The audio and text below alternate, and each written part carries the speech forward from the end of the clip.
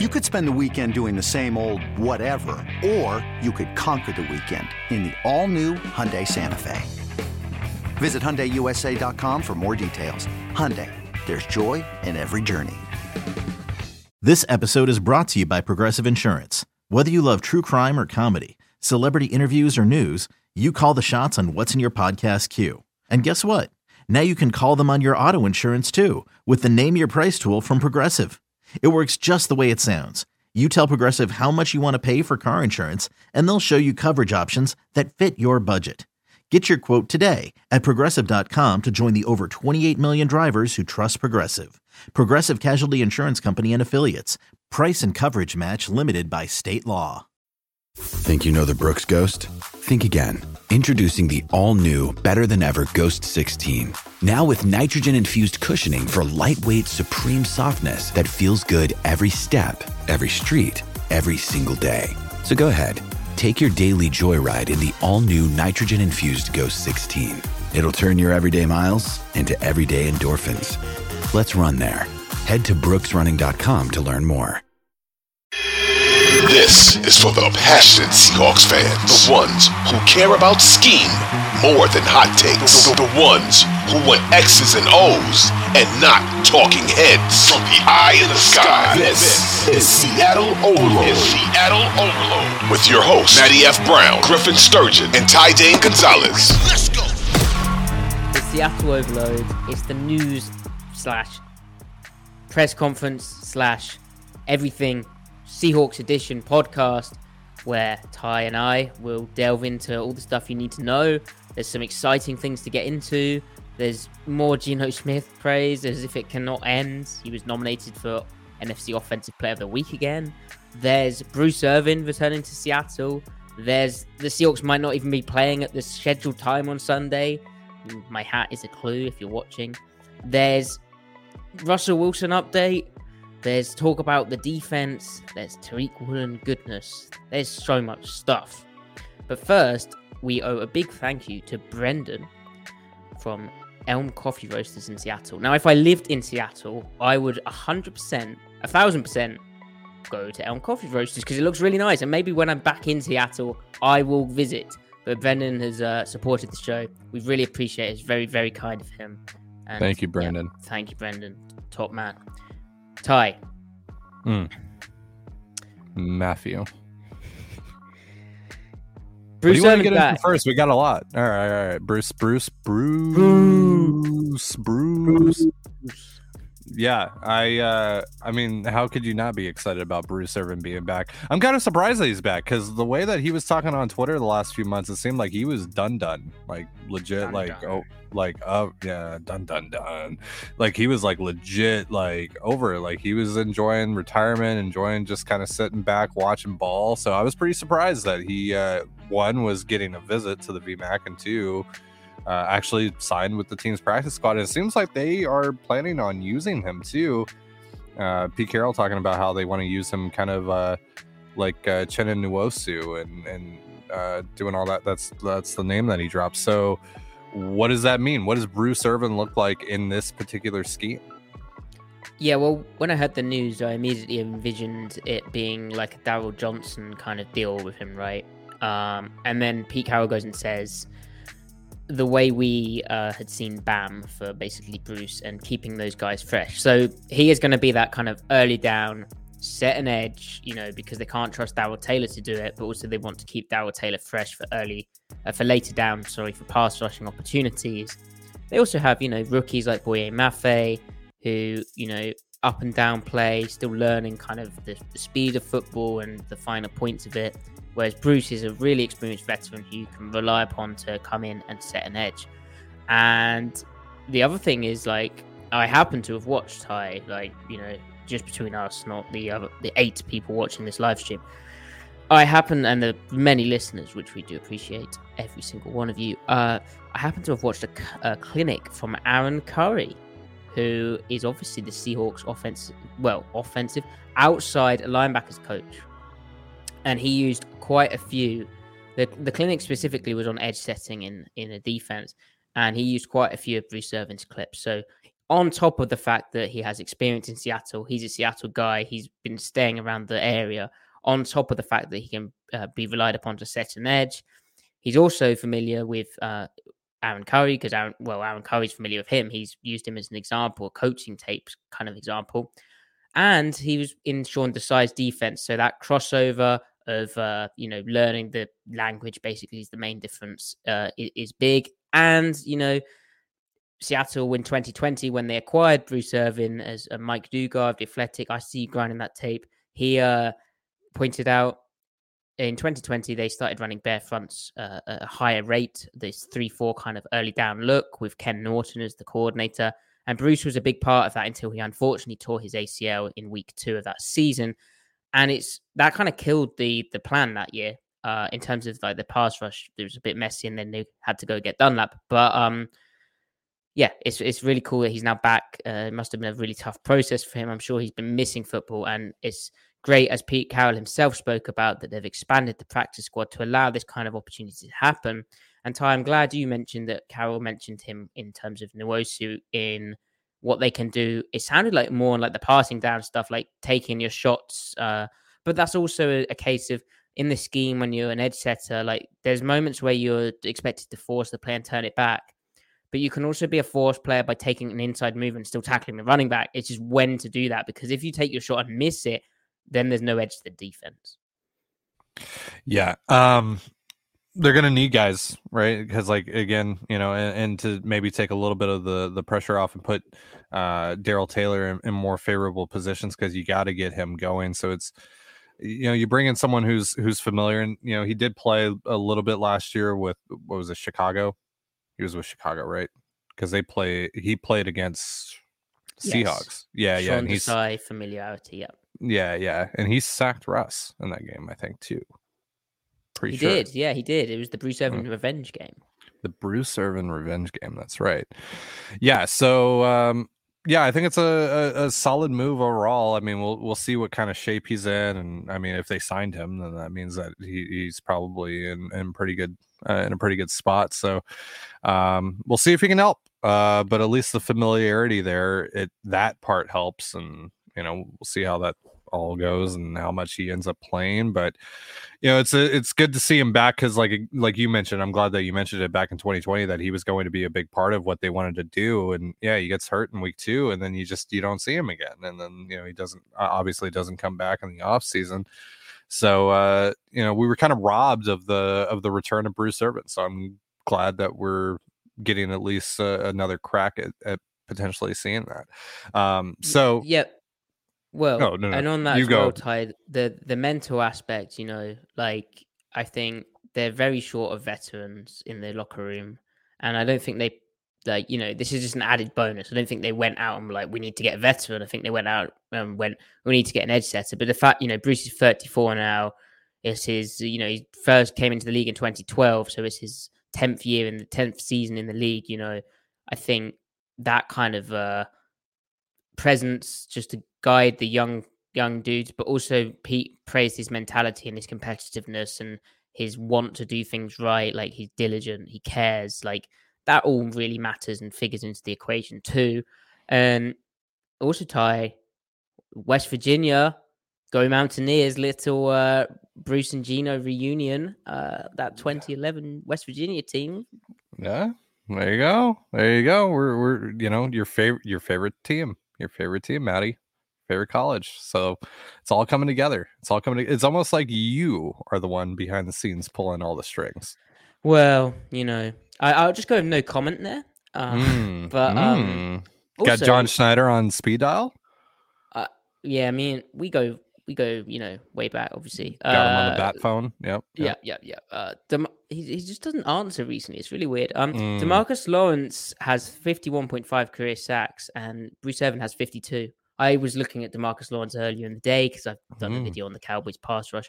DeMarcus Lawrence is 30, but so 4 years younger. But anyway, that's cool that Bruce has more sacks than DeMarcus. So Bruce Irvin is better than DeMarcus Lawrence, is what you're saying? Yeah, completely. Okay. Yeah. As Camden points out here, Bruce could really fix the outside fits. So, they need help with that. They need help, any help that they can get to stop getting beat out on the outside, because that's been a pretty big issue for them as of late. So hopefully he can give them something here. Like anything that he can give you, I mean, is a bonus, because right now really nothing is working for you. The personnel, just you're not getting production out of a lot of guys that you're hoping to rely on going into this year. So, for what you were saying with the veteran presence and just the overall familiarity, why not take the shot, right? Like, why not do that, especially at this point when the defense is literally in hell right now? Why not throw stuff at the wall and just see what sticks? So I want to move on real quick and just cover like another small item that we have in regards to the start time of this week's game against the Cardinals. As you guys know, I cover a lovely baseball team in Seattle called the Seattle Mariners, who just so happen to be in the playoffs for the first time in 21 years. And the Seattle sports in general hasn't really had to deal with this kind of issue for quite some time, with the stadiums being next door to one another and in the middle of October.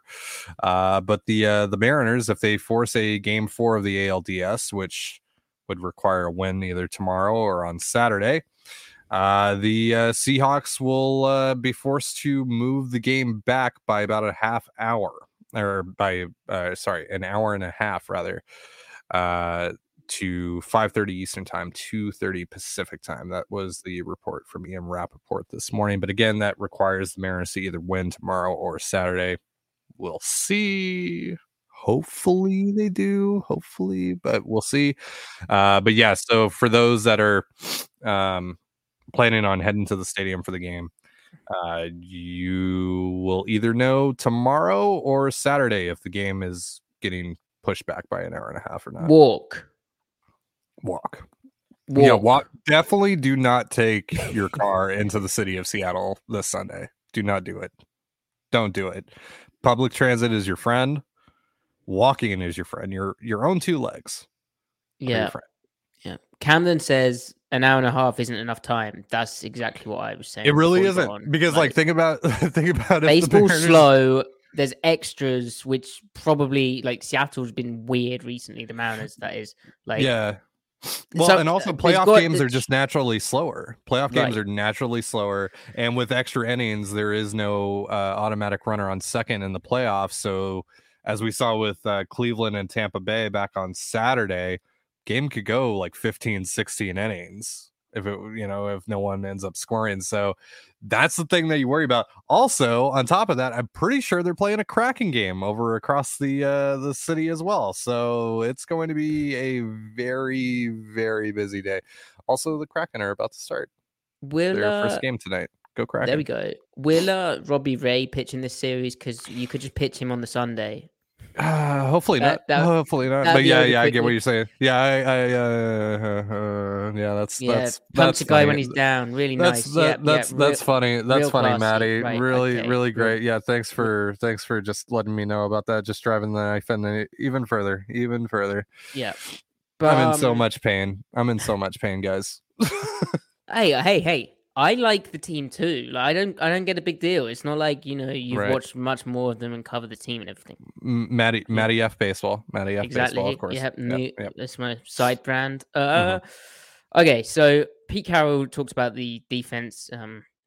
710 ESPN. You mentioned the struggling run defense. We've talked about how Bruce hopefully will help on that.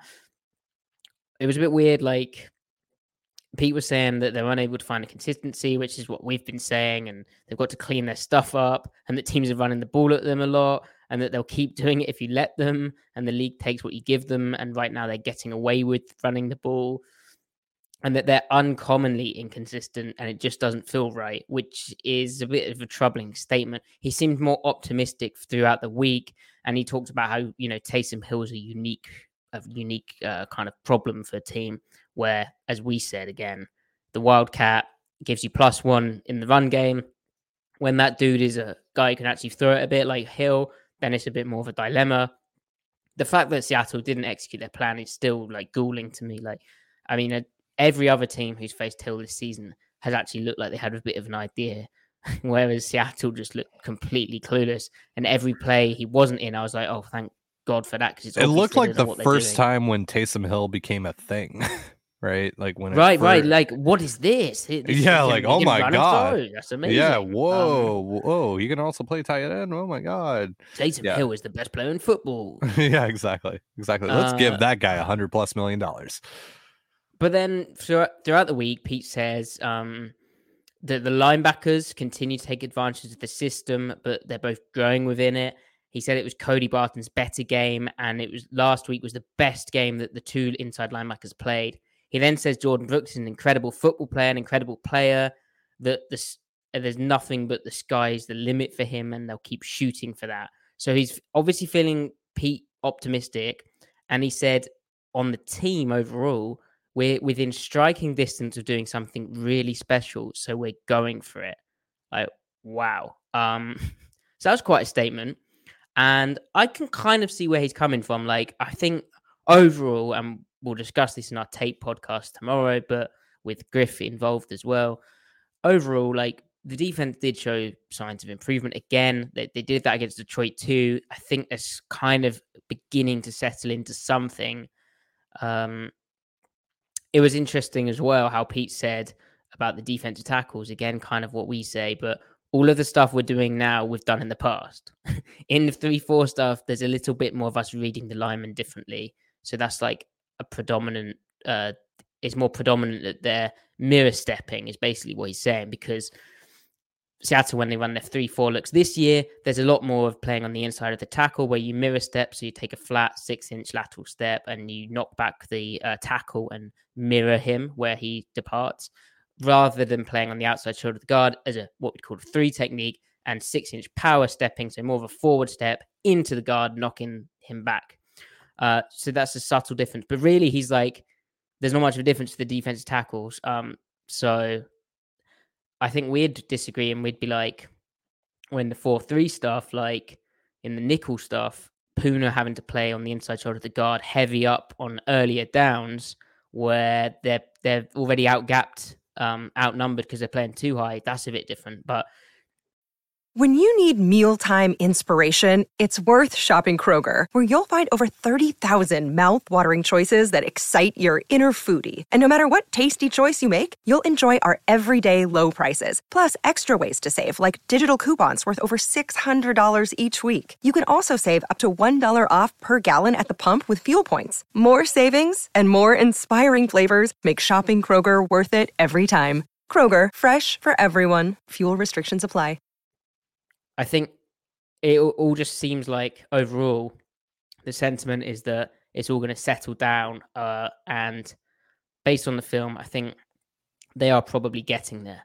So Ty, also big positive, Tariq Woolen, although the hype seems to have gone into overdrive.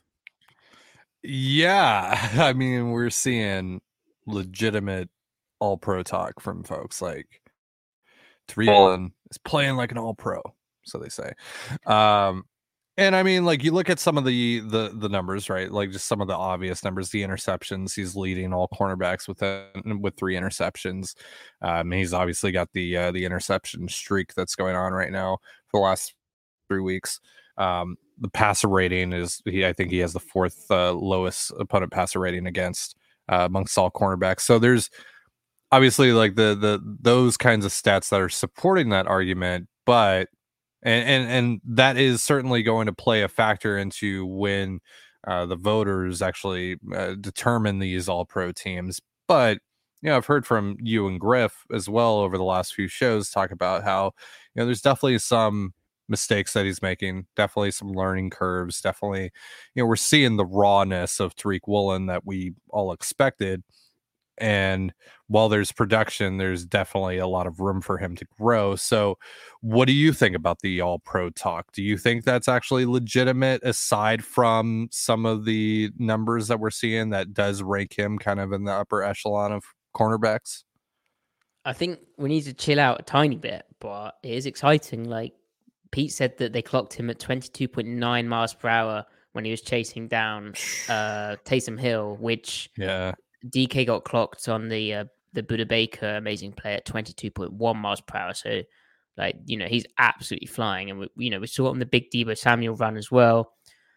I think the thing for him is it is just like stacking reps, exposure. There's some inconsistencies, but I mean, all pro would be amazing, but it's not like come on, let's be a bit more realistic. Like maybe like there's an all rookie team, right? Like that's 100% in play.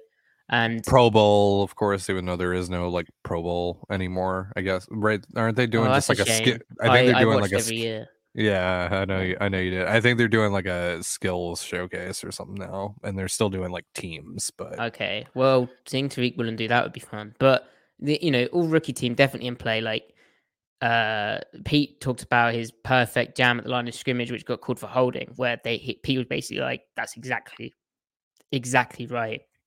And one thing is, he has got more consistent in like just like stacking down after down after down. Because like playing corner is pretty boring because you often don't see the ball, and then suddenly the ball is thrown at you. And if you're inconsistent on that one play, then no one else cares. Kind of similar to like playing offense tackle in that sense. So yeah, like I think Woolen will have bigger challenges as well. That's the other thing to talk about. Like if you look at the quarterbacks he's faced, if you look at the receivers he's faced, it'll be interesting seeing him against the smaller types. So, for instance, this next week we have Hollywood Brown playing on the outside. We also have AJ Green, who I think is a good matchup for Woolen, but Hollywood Brown and the kind of nippier types who look to win with like sort of agility and explosion off the line of scrimmage. And, like remember how Richard Sherman sometimes got found out against those smaller types. Well, I think Woolen's a whole different level of athlete. I saw a really interesting conversation between him and Richard Sherman in Sound of the Seahawks, episode 6, where an interesting conversation should say between Pete Carroll and Richard Sherman about Woolen, where Pete was talking through the technique and he was saying basically to Richard Sherman, he wanted Sherman to produce a clinic on bail technique because Sherman did it so well and he was such an efficient mover and really good at practicing his footwork given his long legs. And Woolen hasn't done much of that, and he still hasn't done much of that, but he's sort of working on it throughout. But the thing I found really interesting was Pete saying he's pure stepping Woolen, and I tweeted at Richard Sherman asking him what that meant, and Richard didn't reply, so that's upsetting. But my intuition is that so when you kick step or step kick, whatever you want to call it, you take basically you're lining up on the inside eye of that receiver at an arm's length away, looking to press them and disrupt them, right? But you're always wanting to stay on the top of the receiver to remove the go ball.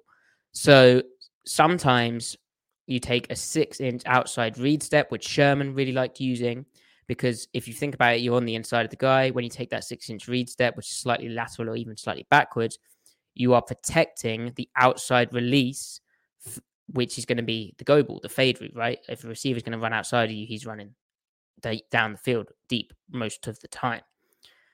But pure stepping to me is not doing that, because Pete also coaches a mirror step where that's just 6-inch steps based off where that receiver releases.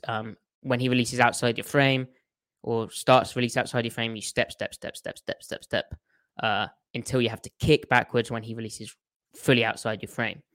And I think the pure stepping to me is that Woolen's the level of athlete where he can mirror step. He can just pure step from the jump. He doesn't need the outside read step to protect him. He's so effective against the deep ball anyway, the outside release stuff, which is exciting. Now, Shaquille, this isn't like unique to Woolen. Like Shaquille Griffin, he was a mirror stepper. I forgot his name. But at USC, they had smaller corners who are like really good movers, but they never really had that like Sherman kind of 6'3" dude. They were mainly mirror steppers as well. So, but it's cool that like Woolen has that trust. It's also just cool to me as a cornerback kind of nerd and a cornerback coach. Like that's a cool thing. And you've seen Woolen use it brilliantly. Like the one big matchup he had was against Ayuk. He played quite a lot of off because of how the 49ers were like in condensed formations and there's a threat of play action. And so when you're playing cover 3, you don't really want to press against that because you kind of need the cornerback to help on these crossing routes. How do they help on the crossing routes? They need vision. How do you get vision? You play off, you play outside leverage on the condensed split. and then you can see the crossing routes across the field. You can see the play action. You can see everything. You can look in on the play. But against the Broncos, Courtland Sutton, their kind of offense, when they got in the gun, allowed Woolen to get some press reps. Did an article on Woolen, actually, which on Seahawks on Tape, Substack, where I did the Broncos and the 49ers tape of Woolen's because I was really impressed. And his press against Sutton was very, very good. Like, there was a ticky-tacky defensive pass interference call, but like he kind of shut him down on the vertical route tree. And Sutton's kind of that bigger type. So can't wait to see him against the Cardinals, where they'll throw 4 verts. They'll try and get him beat on the outside. They might even throw in that crafty play where they do a check with me to the sideline and snap it quickly. Like they got who was that? They got the Seahawks on one time. And so great matchup. Woolen's doing really well. All pro talk. Let's chill out slightly. But, yeah. But just keep it up, I guess, and keep learning, keep stacking reps. Do we know if there's been a day 3 drafted guy that's made all pro first year? I mean, that's very unlikely because the only rookie. Well, I mean, I'd have to study the all pro team, but I'd guess the only real rookie, to me, the likeliest all pro position is for a rookie is pass rusher, right? Could you come in that or special teams, I guess? Right, so special teams probably most likely, like a kicker or punt. Hey, when did Michael Dixon make all pro? Oh, was he a rookie? That's a good point. I think he was a rookie, actually. There we go. There you go. Look at you go. Look at you. Yeah, like I and then there's obviously always like a specialist that makes it in. Yeah, and Dixon was a day 3 guy. Yeah, yep. He was an all pro. There you go. Let's Michael go. Dixon Look at that. Right out the bag. It's a good day today.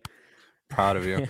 Though I'm still a little mad at Michael Dixon. Still a little mad at old Dicko mode after Sunday. All right. So, I mean, like... Well, we'll see. Ty. After Sunday, Pete said I could have not allowed that to happen on the punt to 710 ESPN. Well, now it's Seattle Sports, Brook and Salk. So, that implies, Ty, that there may have been a bit more to that, perhaps.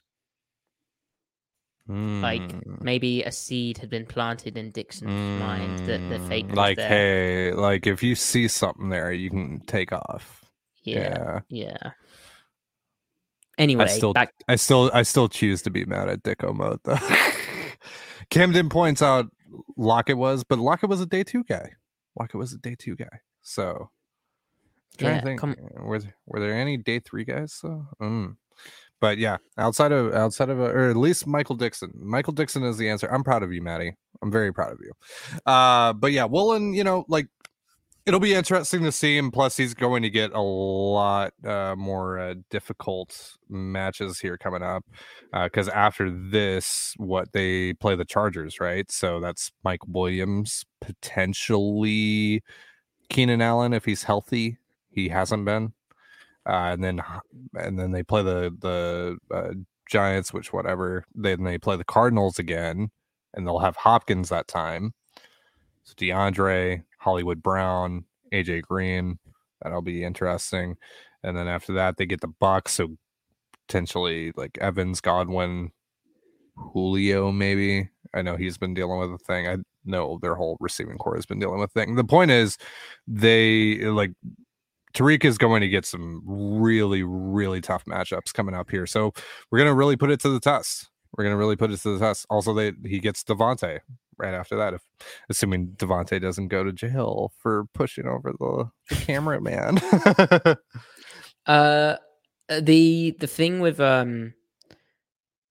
corner as well, it's obvious, but short-term memory, like what if he gets beat, like seeing how he responds will be like big. And he's had some like ticky-tacky penalties. He's responded well. So far, so good. But, you have a few bad plays. Let's see how you respond. That's the big thing to watch for when these matchups come up. Not really the fact he gives up a catch, but more how do you respond after that? Because, Richard Sherman got beat. What did he said? You've got to let your nuts hang when you've got beat. Yeah. I think it's something along those lines. I mean, and we saw Sherm not only get beat by, you know, like Roddy White, right? Like we also saw him get beat by guys like Jarius Wright at times. It happens. You get got. It's just the way it is in the NFL. Cornerback is very difficult. It is. It is. Okay, so the offense is a big reason for Pete's optimism when he was saying about being within striking distance of doing something really special, obviously, because the defense, despite the vague cope, and Griff will bring more of that, the defense has been poor. Now, Seattle's 10th in DVOA, despite their defense, which is That's crazy. insane. That is Football insane. Outsiders metric, which speaks to how special their first in DVOA offense is. And Geno Smith, obviously. Are they actually first in offensive DVOA? I didn't check this week. That's nuts. Wow. So, Geno, Pete again reiterated that he's all in with him and that he has their trust and they're just there's no restrictions and they just trust him, which is awesome. I thought it was interesting as well. He went back to, was it Mr. Millen? He went back to Mr. Millen's comment on the broadcast, sort of comparing Geno to Rich Gannon, Steve Young, and all of that. And Pete said those guys had everything together, and Geno's one of those guys. He's doing everything that we could ask of him right now, and that he's not going to sit back. He's going to keep going. There's no reason he can't have a great year in the future. So very exciting stuff. Also interesting on the third down discussion. Pete mentioned the Saints really looked like they were playing us to run the football on third down, and he said they didn't adapt fast enough to that, which, I mean, I guess I need to watch the tape on that, but I get, it did seem like Seattle was in a lot of like weird drop back situations on offense where I don't know, that they didn't look that prepared for. I guess that's what's going on there. Yeah. And then the rookie tackles, they came up to the podium, Ty, today. Abraham Lucas, Charles Cross. And that was cool that they got their flowers, and they're getting their flowers. And apparently Shane Waldron, the offensive coordinator, was thrilled with how they played. And Pete said they played great. And I think I agree with that too. So there's definitely like the sort of nucleus they're building of like young players. It's starting to come together, which, super exciting. Well, and we talked about how the road was also going to get tougher for those guys as well as we get into this next stretch of the schedule, and going up against guys like Cam Jordan, like that's a big test for these young dudes, and I think they held up pretty well, and so that's good. That's good to build upon. And it just seems like they're getting more comfortable, and and that's helping Geno out a lot. I think that's been a really big part for Geno's success so far. And just hearing that they're not gonna, that it's still just everything is open for Geno, all that stuff. It's really exciting. I'm really excited to see kind of what he does next and what the offense looks like. This is only the second time they've gone up against an intra-divisional opponent this year so far as well. So going to be really interesting to see how they attack that. And, I talked about it on Sunday, how it just kind of seems that they keep on introducing new stuff each week with Geno, and they continue to find, ways to find success in different ways. So, what's it going to be this week? I'm really, really interested to see kind of how they find success this week and how that maybe differs from what we've seen over the last couple of weeks, because got to change it up. Yeah, I can't wait. I absolutely can't wait. Can't wait. Speaking of offenses, your weekly When Russell Wilson and the Denver Broncos Do Bad update. Russell Wilson didn't do very well, and the Broncos didn't do very well. Now, this is quite a while ago, but it happened since our last podcast, since our last Ty and Matty podcast. Yeah. Overload Ty and Matty. The only podcast that matters. Yeah. Sorry, Griff. Yeah. I can't believe Griff missed out on episode 69. By the way, let's give big ups here for episode 69 of the Seattle Overload reboot. Let's go. We made it. We made it, boys. And girls and people and all that jazz. Yeah. Right. The Broncos. Now, before we get into that Thursday night football, if you can call it football, at InPredict, Mike Bowie, sorry, I don't know how to pronounce your surname. He is they are the creator of the 8th most trusted NBA player metric. So good stuff. Company called Impredictable. The Broncos have the most difficult strength of schedule the rest of the season, according to that person. That's pretty interesting, especially considering the fact the Broncos, Maddie, if I'm not mistaken, have the same exact record as the Seattle Seahawks at 2-3 right now. Now, remind me, who owns the Denver Broncos' first and second round picks next year? Because I know it's not the Denver Broncos. Oh no, it isn't. That's right. I think is it it's the Seahawks. Oh my word. What can you imagine that?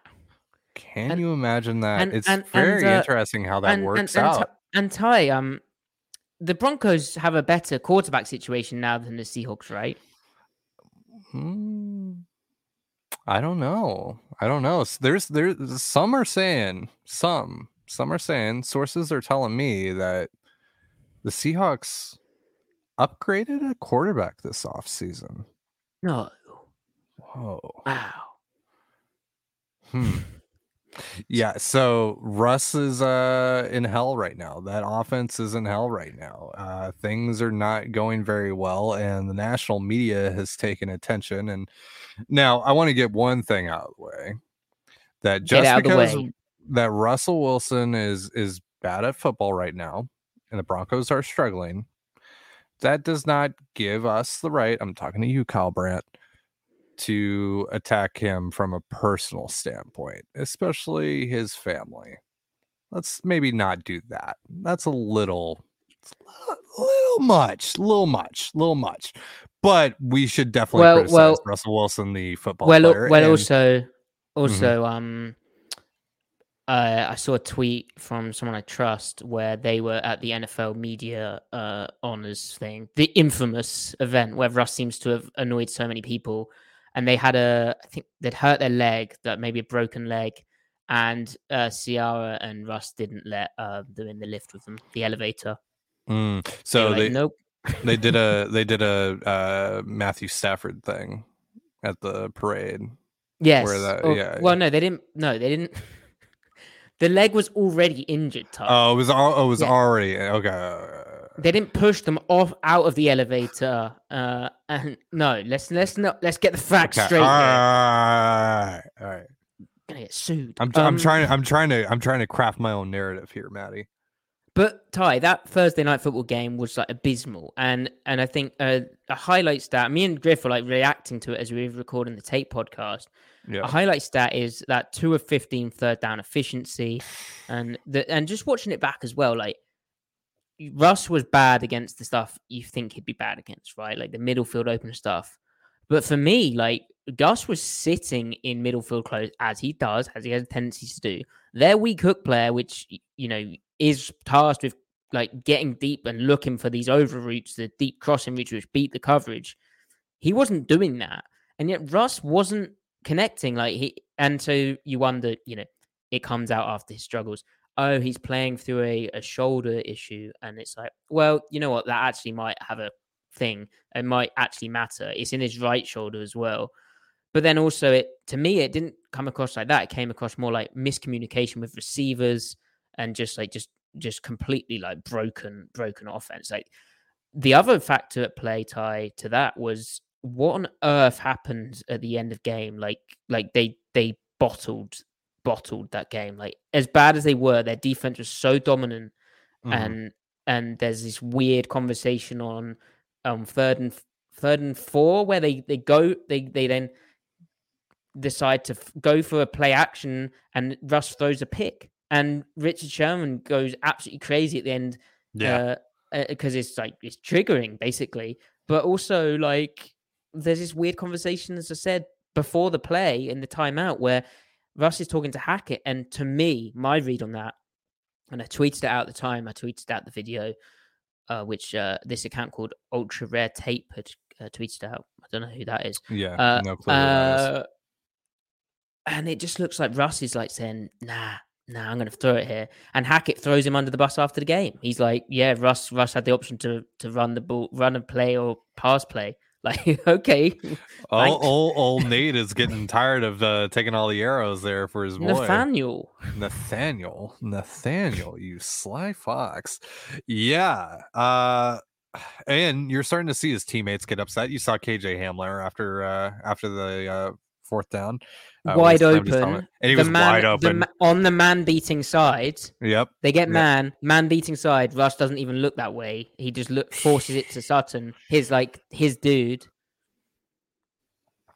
How many times have we talked about, over the years, or at least during the time that I've known you, about, Russ is just not even looking there. He's not even he's got a guy wide open here.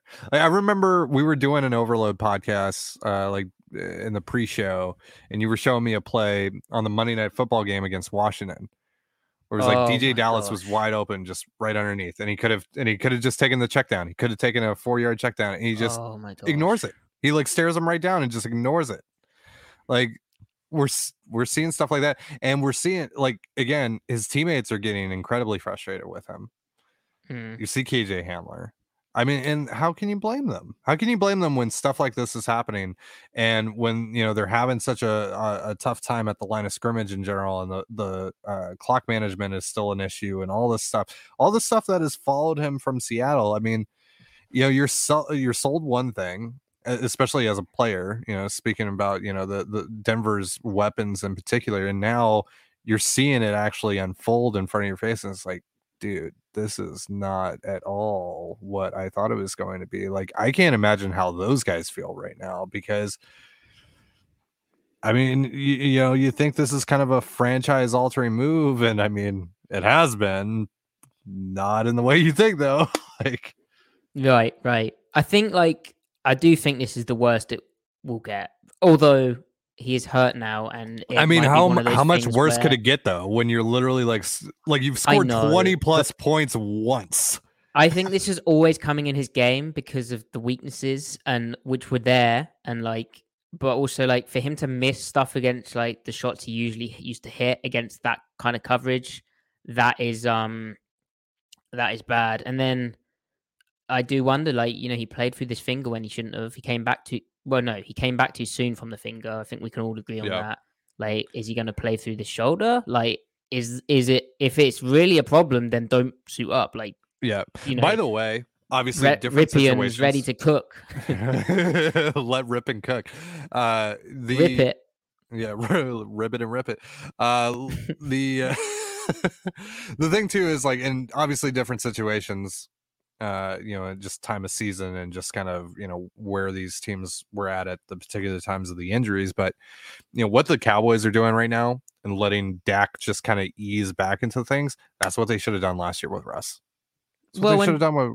Well, and this year, right? If he is hurt, Denver has a similar kind of dominant kind of looking defense to what Dallas is doing right now. So and then Russ tweets, "If you're going through hell, keep going," which is, he attributed that to Winston Churchill, which Churchill, complicated figure. I did a modern history degree, which everyone goes, what's modern history? Well, it was an excuse to study sort of international diplomacy from the 1900s to the present day. But that's not a Winston Churchill quote either. So that is down bad. And again, did he go and Google quotes about being in hell?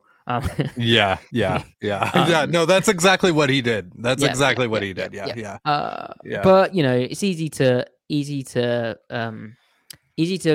get down on Russell, and to that point, it is funny how Hackett's getting ripped on, but because of how this all played out, and it's because of some of the stuff that's in the media with Russell and out of his camp and all of this stuff, he's getting a lot of flack. And I don't think with Pete Carroll, who's always there. I don't think this happens. I think, Carroll takes all of this flack and he's just, I don't think it happens because I don't think Russ looks this bad because I think Seattle actually runs the ball more and builds it around him. But also Pete, he was a convenient scapegoat. He took a lot of stuff without we're running the ball because Russ can't do this or that. He took a lot on the chin, and so did, John Schneider and all that stuff. And now this is what happens. It's and to me also, it was sad seeing Russell like that because it was almost shocking how lacking in confidence he looked. This is the first time I've seen him look doubtful.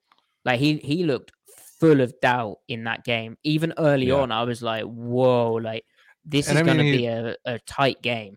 And he looks, dejected in the press conferences, the whole sad, Broncos country. And then he leaves and let's ride, that whole thing, it's and it sucks, man. Because for as much crap as I give Russ and as much as we poke fun and as much as, or as bitter as I feel about how he handled the whole situation and leaving, but Russ is one of my favorite players of all time. I loved watching Russell Wilson play. Incredible football player at his peak. One of the most, literally made Sundays forever fun. And so it sucks to see him struggle. Obviously the Seahawk fan of me is yeah, suck. I'm enjoying it. But also, just from a personal standpoint, I hope he's doing okay mentally. First of all, dealing with this, because this is, obviously he's had some really down moments, but he's the guy. Everyone is pointing the finger at him nationally too, because that wasn't really happening in Seattle. It really wasn't. Even when the Seahawks were struggling, it was always something else, right? It was always excuses being made for us. It was, the defense, the offensive line. It was whatever over the last few years. But now he's the guy because he wanted to be the guy. He wanted to go to a place where he was featured, where he was the face of the franchise, where everything ran through him. And now when it's not working, and I think he will figure it out a little bit, and that unit will figure it out as a whole. And like you said, I don't think it'll get worse. I think it'll get better, but he's going through it right now. The fingers are being pointed at him, and he's just got to kind of deal with that. He's got to own that, because that's what comes with what he wanted. You got to be careful what you ask for, and there's two sides to the coin. That he's going to be lifted up and all this stuff if they succeed, but also if they fall flat on their face, he's the guy because this is what he wanted. He wanted to be the face. He wanted it. So they choked that game away, and the way that they were so aggressive when they could have just run on 3rd and 4. It was after the 2-minute warning, I think, but I know for a fact the Colts didn't have any timeouts. Them throwing a pick like that when it wasn't there, the throw wasn't there, the corner camped inside. It was double post concept. The outside post was removed by the corner camping inside, and he throws the pick. It reeks of him trying to force the issue and be that guy, right? Be the guy, and just bad. But easy target, and there's obviously a lot going on there which isn't in his control. The Broncos also lost Garrett Bowles, their left tackle, out for the season. And also their starting cornerback, Ronald Darby. I didn't know about Bowles. I didn't know about Bowles. Oh, yeah, he got rolled up on pretty bad. I think he broke something in his lower leg. That sucks. Does suck. Injuries suck, but tough situation in Denver, which you've got fans who criticize Seattle fans for booing Russell. How could you now booing their entire team and leaving before overtime? They just left the stadium. So yeah. Okay, enough of that. Well, I do want to add something real quick before we hop off here. It was a great pot, and I won't spend too much time on it because, well, mostly I want you guys to actually go and listen to it. But Richard Sherman, of course, has a podcast now, Richard Sherman Podcast. You can find it on YouTube. And he had one Marshawn Lynch on today. Ooh, that sounds good. And it's pretty juicy. He talks about the play in the Super Bowl and how, people walk up to him and that's what they say. They don't say hey, what's up, Marshawn? How's it going, man? How you doing? It's why didn't you get the ball? Like every single interaction he says with a fan is like, why didn't you get the ball? But he talks about the relationship with Pete, talks about the relationship with Russ. The most interesting tidbit to me about what he said with Russ was like, I want to reach out to him because I want him to like know, like, to keep his head up, get through this, etc. But I'm only going to be able to I only want to talk to him if I can reach him directly. And Richard Sherman added that you have to go through his agent to get in contact with him. Wow. Even players that he went to war with, that he won Super Bowl, he won a Super Bowl with, went to 2 Super Bowls with, have to go through Mark Rodgers and company to get in contact with Russell Wilson. Wow. That explains so much. Like the whole, corny kind of thing of like, the corny image and like the inauthenticness and the kind of coldness that players feel from Russ. Like, that's crazy. That is crazy. It's nuts. It's nuts. And it's really sad because it's, again, like you would think that, and this kind of goes back to what KJ was talking about, because when KJ was on the Richard Sherman podcast a few weeks ago, and he was talking about how, he thought that if Russ could do it all over again, he would he would pay more attention to building relationships with his teammates and really, being with his guys. And so this is kind of an example of that, because like if you don't have like his number, right, where you can just directly link up with him, like he must be really closed off. He must be as closed off as we've heard, right? Like, well, I know. Like we've always known that he has a tight circle, and I understand that. But the having to go through the agent is really odd. That's weird. Like, yeah. So, anyway, I'm excited to listen to that, and I hope you are all excited to listen to the tape episode of Seattle Overload out tomorrow. Please do like this video if you're watching on YouTube and subscribe to the channel if you haven't already. And also comment after the stream has ended because it helps. It boosts the numbers up. I don't know how that will work, but it does. Please also, if you're listening, subscribe, download the show, 5-star review, please, as well. We appreciate all of you. We'll be back tomorrow. And until then, thank you for listening and watching. Thank you guys so much. Talk to you tomorrow.